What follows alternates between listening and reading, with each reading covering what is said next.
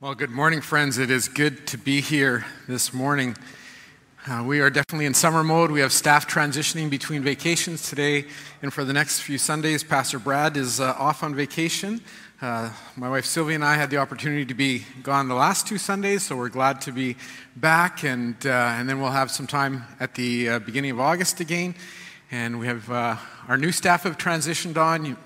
Ruth Ellen was on. Pastor Jen is here. Still has not delivered her baby, but it's getting close. Due date is tomorrow or the next day, tomorrow. And so Abby's been doing a wonderful job. Like she said, we had kids camp this last week. We had 55 kids, I think it was, 55 kids. The vast majority from the community. I think there was only like 10 or 12 that were here from Jericho. And so just a great opportunity to share the gospel with these kids and to hear their questions. Who is God? Like, does he really exist? Or, I grew up a Muslim. This is what we believe. How does that work? And so just wonderful, wonderful things happening this summer already. And so if you are visiting with us, welcome here. It's good to have you. And we hope that you join us at the picnic later on today. Forgot to introduce myself. My name is Wally. I'm one of the pastors here on staff, and we are in the middle of a sermon series called The Second Exodus, study of Ezra and Nehemiah. And at the back, we have booklets here that coincide with our series, and so we'd love for you to pick them up. They're good for people of all ages. If you're a youth, a young adult, older, kids, there's good questions in here, places to take notes. If you want one right now, you can just head off to the back, or you can raise your hand and I'll have someone deliver it to you. If anybody would like one, I'll throw you this copy. Sandy, can you catch? Yes. That's a little dangerous. Gary, can you bring this to Sandy? He can have that copy.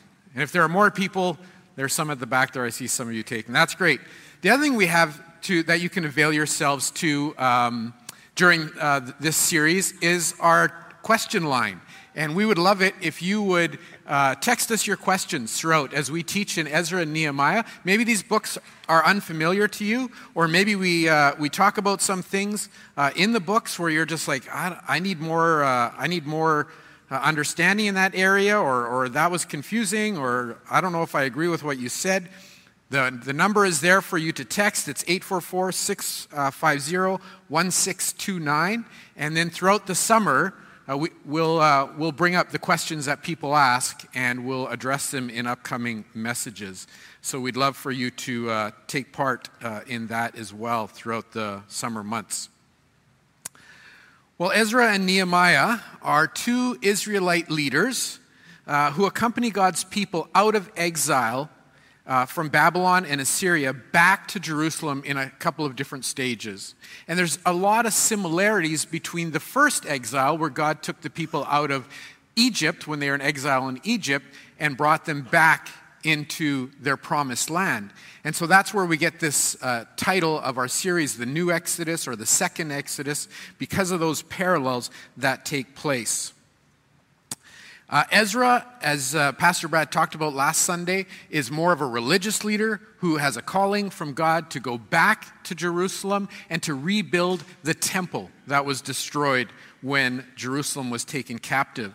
Nehemiah is more of a civic leader, and his calling, his inspiration is to go back into Jerusalem and rebuild the wall around the city of Jerusalem. And the wall is really a sign, not intentionally to keep enemies out, because remember, they're not really in a place of conflict anymore. They've been given permission to go back to Jerusalem. But the wall is more of a symbol of the holiness and the sanctity of the temple that's being rebuilt. It's an indicator that God is coming back to dwell here. And if you pass through this wall, you need to have that sense of reverence and fear of the Lord who is dwelling there. And so it has a significant place for the people of Israel and for the nations, for the dwellers around, in terms of what's going on in the city of Jerusalem. As leaders, both Ezra and Nehemiah really are intended to help us understand what it means to live faithfully in challenging situations. Even though the opening chapters, Ezra 1 and Nehemiah 1, as we talked about last Sunday, provide this clear sense of hope as the people are allowed to return, the way back home, the way of hope, the way to normalcy for these people is not this straight, happy-go-lucky line. These people aren't hopping in their cars, they're not hopping on a plane, traveling back to a turnkey home that they've been away from for a while on vacation. Something very different is happening for them. Yes, they're returning to their homeland. Yes, they are seeing the promises of God fulfilled, but what are they seeing when they get there? Their land, their city, their dwelling places is in ruins. The city of Jerusalem has been decimated. And both Ezra and Nehemiah require this faithful determination as they root themselves in the promises, in the calling, in the direction that God has given them. God called them back to Jerusalem with a specific purpose: to rebuild, to lay new foundations. And friends, for any of you who ever worked in construction, for any of you who ever done your landscaping in your backyard, or worked on a project that requires a foundation, you know that foundations simply take determination. Foundations take determination. And as we pick up the stories of Ezra and Nehemiah in the second chapters of each of their books, we begin to see that the initial call to go back really switches on a dime in terms of that hope to determination. That joy that they must have had in traveling back subsides pretty quickly, I think. God's bringing them home. God is fulfilling his promises. And after all these years, even using pagan kings in both Ezra and Nehemiah to facilitate their way home, the Israelites must have been going step by step, filled with joy. They must have been going step by step, imagining what their homes will look like in anticipation of returning to Jerusalem. Just imagine all these years after being held captive to be able to return back to their holy city. Imagine that feeling of elation. Imagine every step filled with hope, taking them closer and closer and closer to home. And then they finally arrive and they see the city of Jerusalem, and it's wow. But it's not wow, it's wow. Like, what has happened here? It's decimated. It is burned to the ground. It is decaying after years and years of neglect. For a parallel for us today, I was trying to think, how do we wrap our brains around what they might have been experiencing or seeing? I was quickly reminded of all the people in the last year in our province who've had their homes decimated from fire or flood. When you think back to the heat dome and you think back to the fall, and we would see day after day on the news, we would see devastation after devastation. And then in the aftermath, we would have images and stories of people who are waiting. I just want to go home. When do I get to go home and see what took place? When do I get to go home and see if my house is still standing? I want to go home. And there was this hope and this anticipation that maybe my home would be spared, and maybe my home was okay, or maybe my neighbors would be okay, or my animals. You remember those images clear day after day after day, and then watching those follow-up stories where that hope would turn on a dime, when these people would see there was nothing. Their homes were gone. Hope shattered. And somehow, in the midst of their despair, they would need to turn to determination. Some simply didn't have that capacity. Some walked away, never to rebuild. Many, though, took that mindset and said, no, we will rebuild. We will somehow get together. Communities began to regather and to bind together to rebuild and to lay new foundations. And their despair pivoted into determination. And I have to believe that that is what the Israelites must have felt when they returned home. You see, Ezra and Nehemiah and the people they led were sent home with both hope and specific tasks of rebuilding. And when they arrived, there must have been a sense of celebration, a relief and a gratefulness for God's goodness of freedom and the ability to do this, but there was also work to begin. And no matter what work you're called to, when you begin to lay that foundation, it's never glamorous. What do they say about a renovation project? What's the best part of a renovation project? Demolition? No. There's something even better than demolition. When it's done, that's the glorious part, when it's done. When all the mess is cleaned up and you invite family and friends over and say, look at what the beautiful things we have done. Nobody wants to be there. Yeah, some guys want to be there at the demolition, but they don't want to be there for the cleanup of the demolition, and they don't want to be there for the laying of the foundation of it all. So, yeah, there is that. Friends, the least glamorous part is laying the foundation. I grew up, my dad had a residential construction company, and we worked from small, always on the job sites. And when we got to be a little bit older into our teens, and he would drag us out every Saturday to work or throughout the summer, there was certain jobs we could do. We were allowed to shovel, not glamorous. We were allowed to pull nails out of wood that other people had nailed in, also not glamorous. And we were allowed to strip the forms of the foundation. We couldn't build the forms, but we were allowed to strip the form. There was no glamour. There was no, I can't wait to go work on the construction site with my dad moment when we knew it was the day to strip the form of the foundation. That is the least glamorous part. And yet Ezra was called to Jerusalem to start to rebuild the temple, laying a foundation. Nehemiah was called to rebuild the city wall. He'd have to start with laying a foundation.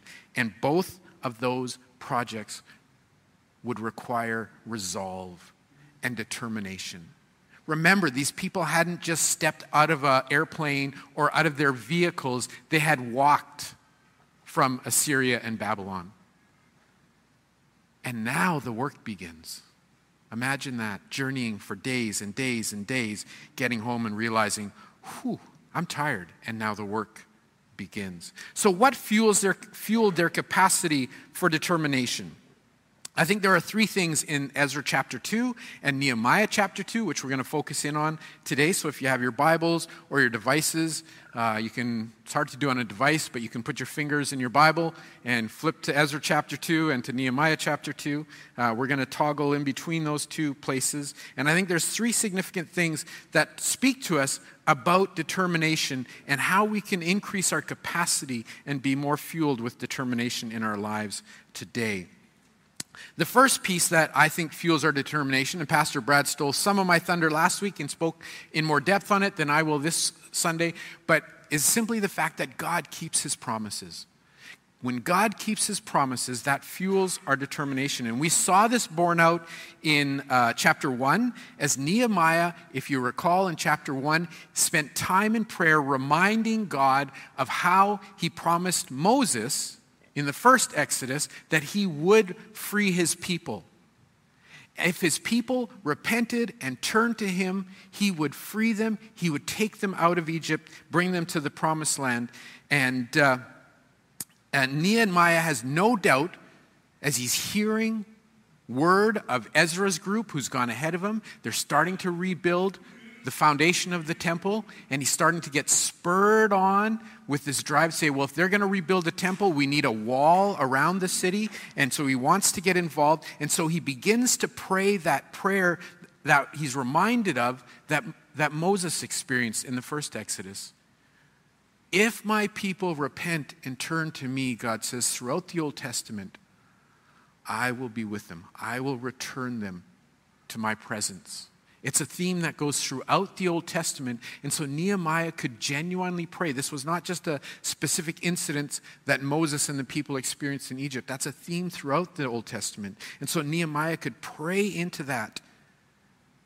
And so that's what he does in the first chapter of his book. If you remember the dates, Nehemiah chapter 1 starts in the autumn of a certain year.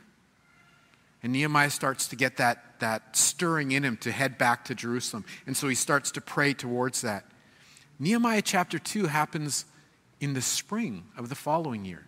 So roughly 6 months has happened. And I can only imagine that Nehemiah's drive and determination has probably begun to sputter and die down a bit.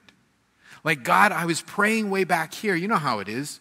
You get this zeal and this energy to be praying for something or for someone, and you put yourself into it, and you go for the first day and the second day and the third day and the fourth day, and you invite some others to pray with you, and you pray for a week, and you pray for 2 weeks, and then nothing happens, and you kind of pray again, and then you put it into your weekly prayer cycle, and then nothing happens, and you forget, and Christmas happens, and you start to think, like, I know God heard my prayer, but what's going on here? Like, is this going to happen? Is it not going to happen? And our determination and our resolve and our energy around that prayer begins to dissipate. And I think this is what's happening. 6 months later, for Nehemiah, it appears like God isn't really acting on his promise whatsoever. He prayed 6 months ago that he would find favor with the king, Artaxerxes, be allowed to go home. He's also in the king's presence every day, by the way. He's the cupbearer. He's there. He's the one who presents the king with his meals and his wine. Like, he's there every day, multiple times during the day. Like, God has had ample opportunity to answer this prayer. But 6 months later, nothing happens. And Nehemiah waits. And then in chapter 2, verses 1 and 2, we can start to see the impact that it's having on him. Let's read chapter 2, verse 1 and 2. Early the following spring, in the month of Nisan, during the 20th year of King Artaxerxes' reign, I was serving the king his wine. I had never before appeared sad in his presence. So the king asked me, "Why are you looking so sad? You don't look sick to me. You must be deeply troubled."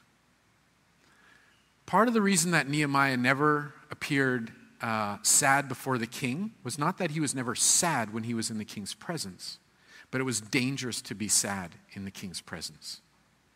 If you made the king sad because you were sad, it was very easy for the king to expel you or have you killed.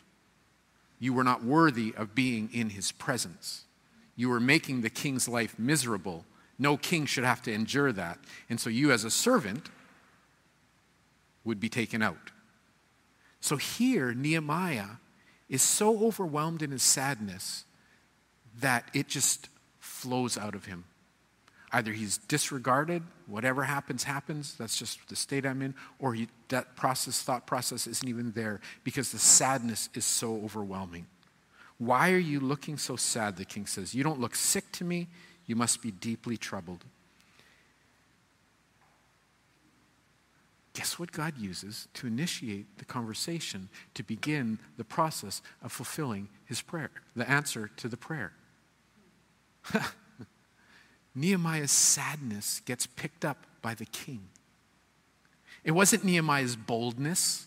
I'm ready to ask the king, or, I'm ready, God, like, come on, I'm all ready. God takes 6 months to bring Nehemiah to the place where his genuine sadness of what's going on is what sparks the king to say, "What's going on, Nehemiah?" It was this sad face that begins the process of sending Nehemiah back to Jerusalem. So even after 6 months of inactivity, supposed, God is still faithful in keeping his promise. It didn't happen the way that Nehemiah had probably thought it would happen in terms of the timeline. It probably didn't happen in terms of the way that Nehemiah thought it would, in terms of the way it should happen, in terms of his drive and his energy and his, let's go, let's do this now. I want to be back in Jerusalem like right away. But God was still at work keeping his promise. Friends, when God calls us to a task or a role, he never leaves us to our own devices.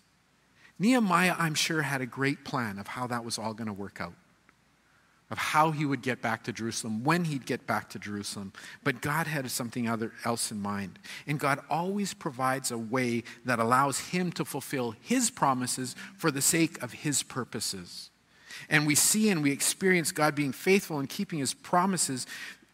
One of the things that comes out of that is that it builds up a new sense of trust in us. It builds up a new sense of reverence in God's sovereignty and his rule in our lives. It begins to, again, realign us. Because, you see, and I've been very prone to this in my life, maybe none of you ever have, but if Nehemiah had gone in and said, okay, God, today's the day, I want King Artaxerxes to give me safe passage home, and I want him to do this and this and this so I can get there, and I'm ready to do it now, and I've got a plan in place. All I need for you, God, is to just check this one box.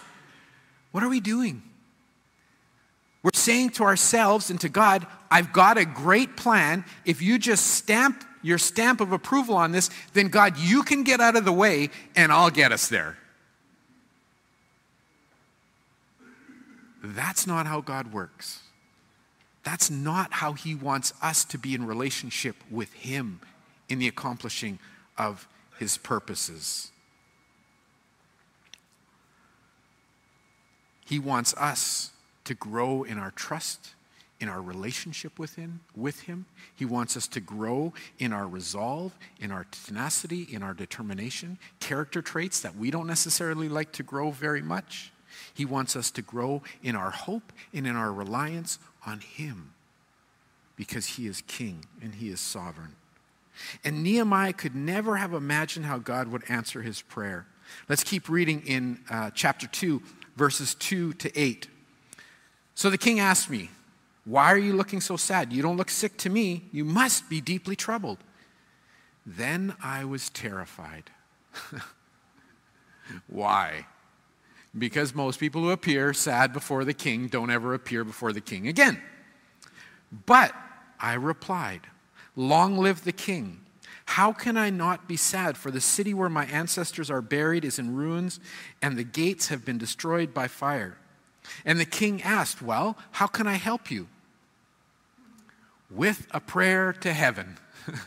So again, that sense of what is going on here in Nehemiah's mind. With the prayer to the God of heaven, I replied, if it pleases the king, and if you are pleased with me, your servant, send me to Judah to rebuild the city where my ancestors are buried. The king, with the queen sitting beside him, asked, how long will you be gone? When will you return? And after I told him how long I'd be gone, the king agreed to my request. I also said to the king, a little more boldness happening here, if it pleases the king, then let me have letters addressed to the governors of the province west of the Euphrates River, instructing them to let me travel safely through their territories on the way to Judah. And please give me a letter addressed to Asaph, the manager of the king's forest, instructing him to give me timber. I'll need that to make beams for the gates of the temple fortress, for the city walls, and for a house for myself. You see how much planning in 6 months Nehemiah had gotten done? If this prayer had been answered in the first day, he might not have had the wherewithal or the ability to look ahead to say, it would be good to have this and this and this and this. He would have been flying by the seat of his pants. And the king granted these requests because the gracious hand of God was upon me. Friends, in Nehemiah 1, he had hoped to get back to Jerusalem and rebuild the city walls as quickly as possible. But imagine now, after having experienced that delay, and then experiencing God keeping his promise, the drive and the determination he must have had for what God was calling him to do. His capacity for determination was fueled because God kept his promises in his own time. A second facet in growing our determination is that God accomplishes his purposes with ordinary people. When God calls you to lay a solid foundation for something, he doesn't necessarily ask you to call the foundation experts. We do have foundation experts in the construction industry now. We didn't 20, 30 years ago when I was 13 and was helping build foundations, that's for sure. We live in a world of experts now. We can call in an expert if you're on the construction site, and in most cases now, you better call in an expert to excavate. You better call in a surveyor Who's an expert? You will call in someone who can help build or frame the foundation. You're going to call in the right crew to come and pour the foundation, and you're going to bring in a crew to strip the foundation and start the framing process. You need expert after expert after expert to help, the right credentialed people to help you build the house or the structure. And friends, we do this in seemingly every capacity now in our lives. Think of almost any aspect of your life where you can just Google and find someone who's an expert. You may have an appointment to see your doctor next week on Friday, but you've already checked how many experts along the way before you even get there on Google. You need to have your roof taken care of. Are you going up there and re-shingling these days? Some do still. I see someone in the back row saying, yep, I'd be up there, no problem. The rest of us call an expert. We don't want to go up on the roof. I once called an expert to check our roof. It's a funny side story. And he looked at the pitch of our roof, and he said, oh, and paused. And I thought, what do you mean, oh? And then I watched him go up the ladder, and he didn't scamper. He went up with some fear, and I soon began to realize that on the crew that came to inspect our roof and give us an idea of how long life had, he was the new person. He had just started, because the way he sat on the perch of our roof was with a whole lot of fear and intimidation. So he was not the expert, but I did call out the experts. Friends, we do it in so many facets of our lives. We do it in our spiritual lives, right? We call a spiritual director. We do it in our mental, emotional lives. And I'm not saying these are wrong or bad things to do, but we live in a world of experts now. And everything we do, we feel like we need an expert to take care of. Well, a word of caution. You don't need an expert for every aspect of your life. In fact, when God calls you to a task or to something, He's not necessarily calling you to right away seek out an expert. And again, I'm not trying to say don't seek a counselor or don't talk to your doctor or don't talk to a legit plumber as opposed to the guy who said he once unplugged the toilet. Like, that's not what I'm saying. But I'm saying that God doesn't necessarily need us to have our lives filled with experts. What I'm saying is, in fact, He fills our lives with way more ordinary people than He does experts. And so never underestimate yourself. Never underestimate the person that's sitting to your right today, the person that's sitting to your left, the person that's sitting beside them.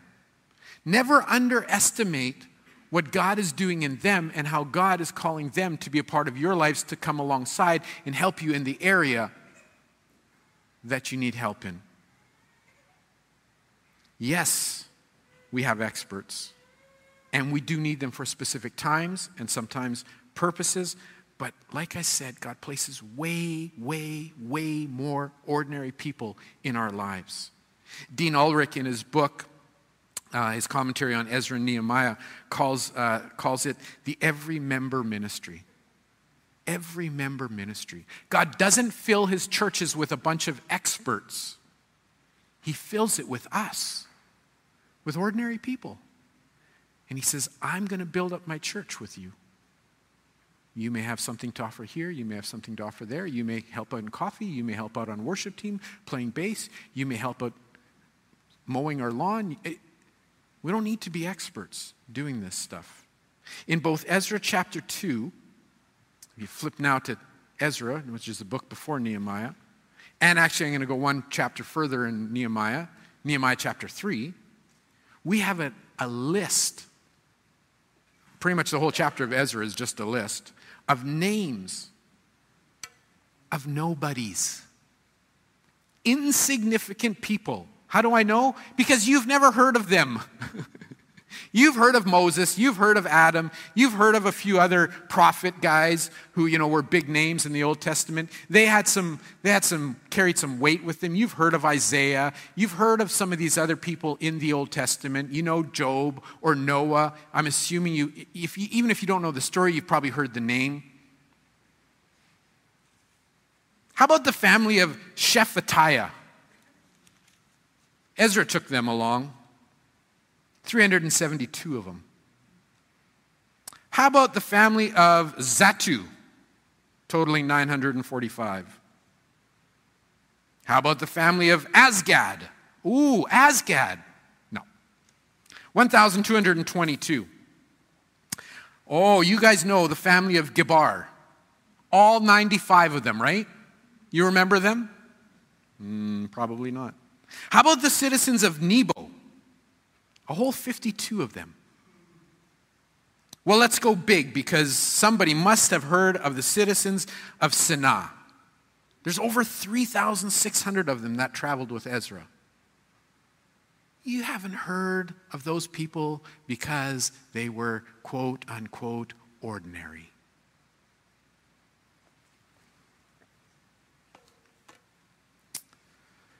Ezra chapter 2, verse 64 to 70.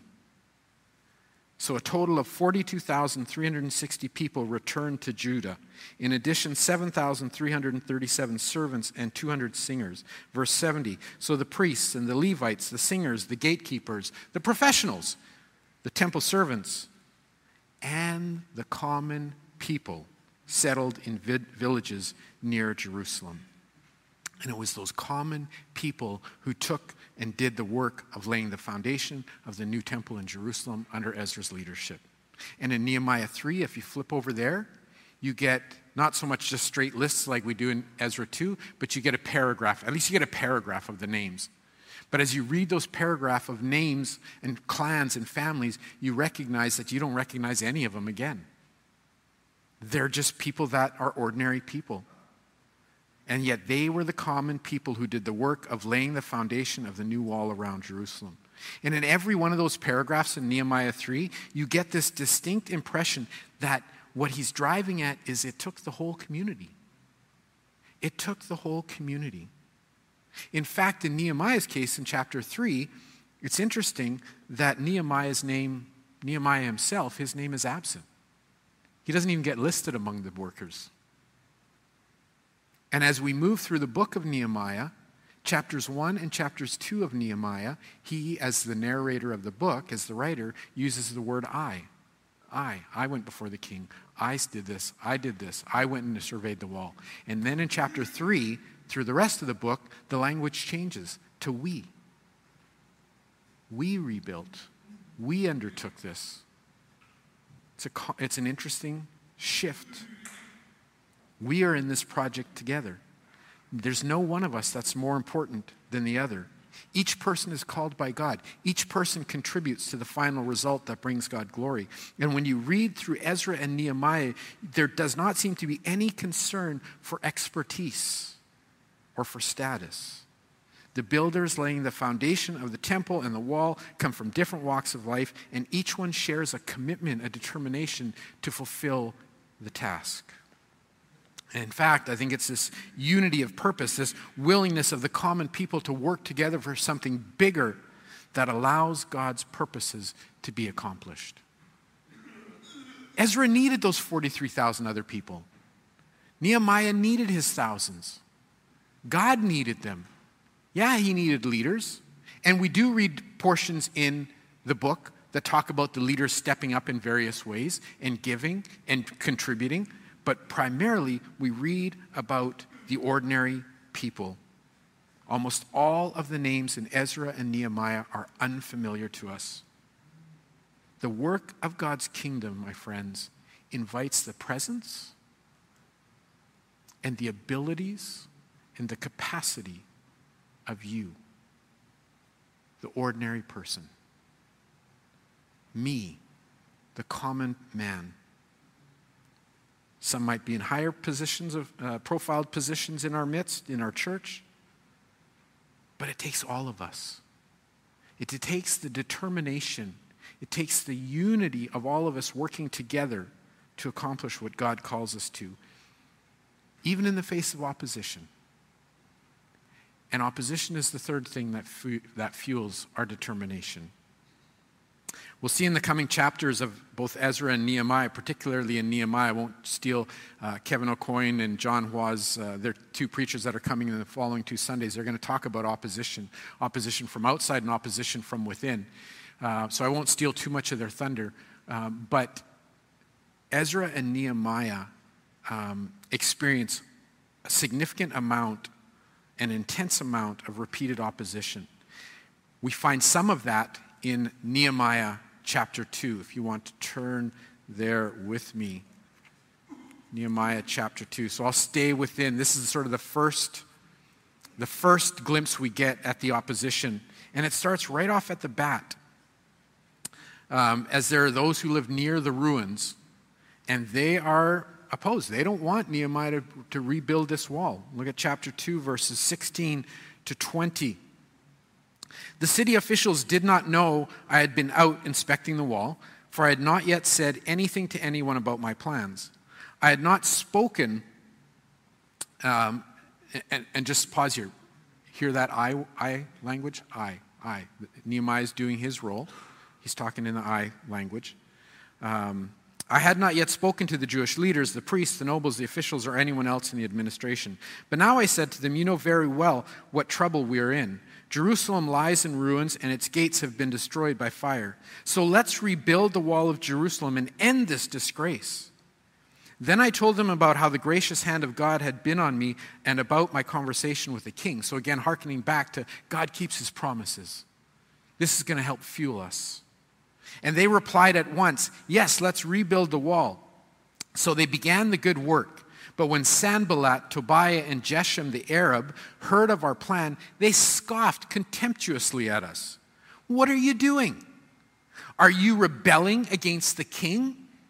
They asked.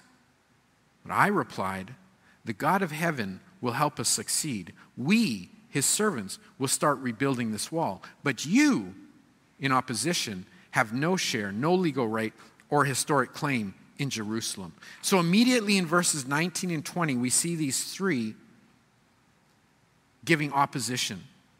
Nehemiah and his fellow workers experience right off the bat verbal criticism, false accusations. Hey, what are you doing? Are you going up, standing up against, rebelling against the king? Is this something we need to report? The three enemies of the project immediately come out and say, no. We don't want this going on in our presence. And their sarcasm mocks the crew. They call their motives into question. And as naysayers, that opposition happens for us as well. This won't happen. Let me point out to you why you can't do this. Let me point out to you why you shouldn't be involved in this. Let me point out to you why this is a bad idea. And a project can quickly get undermined because of that attitude. Enemies, opposition, emphasizing the difficulties connected with the project, harping on the negatives. And as a result, it can begin to demoralize. That's the intent. Let me demoralize those who are trying to get the job done. But Nehemiah, right off the bat, refuses to let that happen. He instead hands over the opposition to God. He doesn't say, I'm going to stand in your face. He doesn't say, hey, get out of here. I'm going to do this. No, he says, my God will help. If you got an issue with that, take it up with him. Because we're just going to go about our task and we're going to do this. He's called us to this. You don't want to be a part of it? Have a conversation with him. If God had led Nehemiah to rebuild the wall, then that's what he was going to do despite any of the opposition. Look at verses 2 verse 20, and a verse out of chapter 4, verse 6. He said, so I answered them and I said to them, the God of heaven will give us success. Therefore, we, his servants, will arise and build. And 2 chapters later in verse 6, we read, so we built the wall, and the whole wall was joined together to half its height, for the people had a mind to work. Nehemiah was determined, and he inspired that within the people. They had a mind to work. He took the criticism, he left it with God. He turned to the task at hand. He left that opposition to face God and let God deal with it. Friends, both Ezra and Nehemiah are models of determination. They were tasked with laying foundations, and in order to accomplish their mission, they required this God-driven determination. And can I say today, I think more than ever, we need this characteristic. We need this trait within us as God's people. We need people who are committed to persevering rather running and escaping. We saw it during COVID. We are so prone and so fickle as God's people because we have so many options and opportunities that when we don't like something, we just move on. You know, the preacher, he was okay today. Yeah, I've heard better. Maybe next week we'll check out the one over there. The worship team, man, did you hear that song? Whew, they blew it. But I heard that this church over here, it's got an awesome worship team. Let's go over there. I'm not so sure that what that person said when they greeted me was really sound theology. I wonder if they're like uber conservative or, they might be really liberal. Maybe we should check out a different place. We are prone to running. We are prone to hiding. We are prone to moving away from anything that challenges us. But friends, we need ordinary people of God who are determined to stay the course and face the challenges head on. We need each other. We really do. And if you're visiting with us this morning, maybe it's your first time or your second or third time, we welcome you into our midst because God has something within you that can contribute to who we are. And we have something that God has given us to pour into your lives. Is it always going to be great and rosy and welcoming and fun and happy-go-lucky? No. The more you get to know us and the more we get to know you, the more opportunity we have to rub shoulders and do life together, and we get to speak into each other's lives, and part of that is very messy.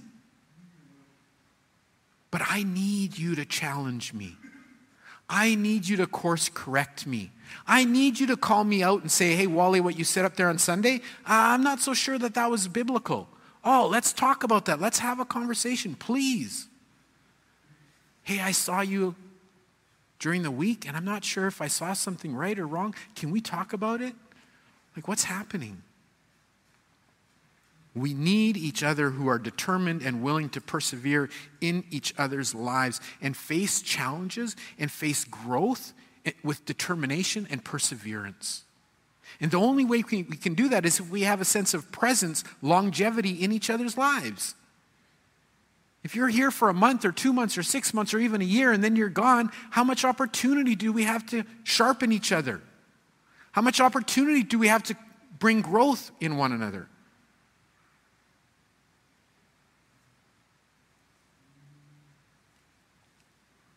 Friends, the Apostle Paul describes the Christian life like this in 2 Corinthians. Just some of the phrases, adjectives that he uses for what our life is like. We're hard-pressed on every side. Perplexed, confused. We live in confusing times. You want to be a Christian? We're persecuted. Oh, we've lived in power for decades now, but we are increasingly being marginalized. We are being increasingly pushed to the edges for our beliefs. We're struck down. Say, I've never really been struck down.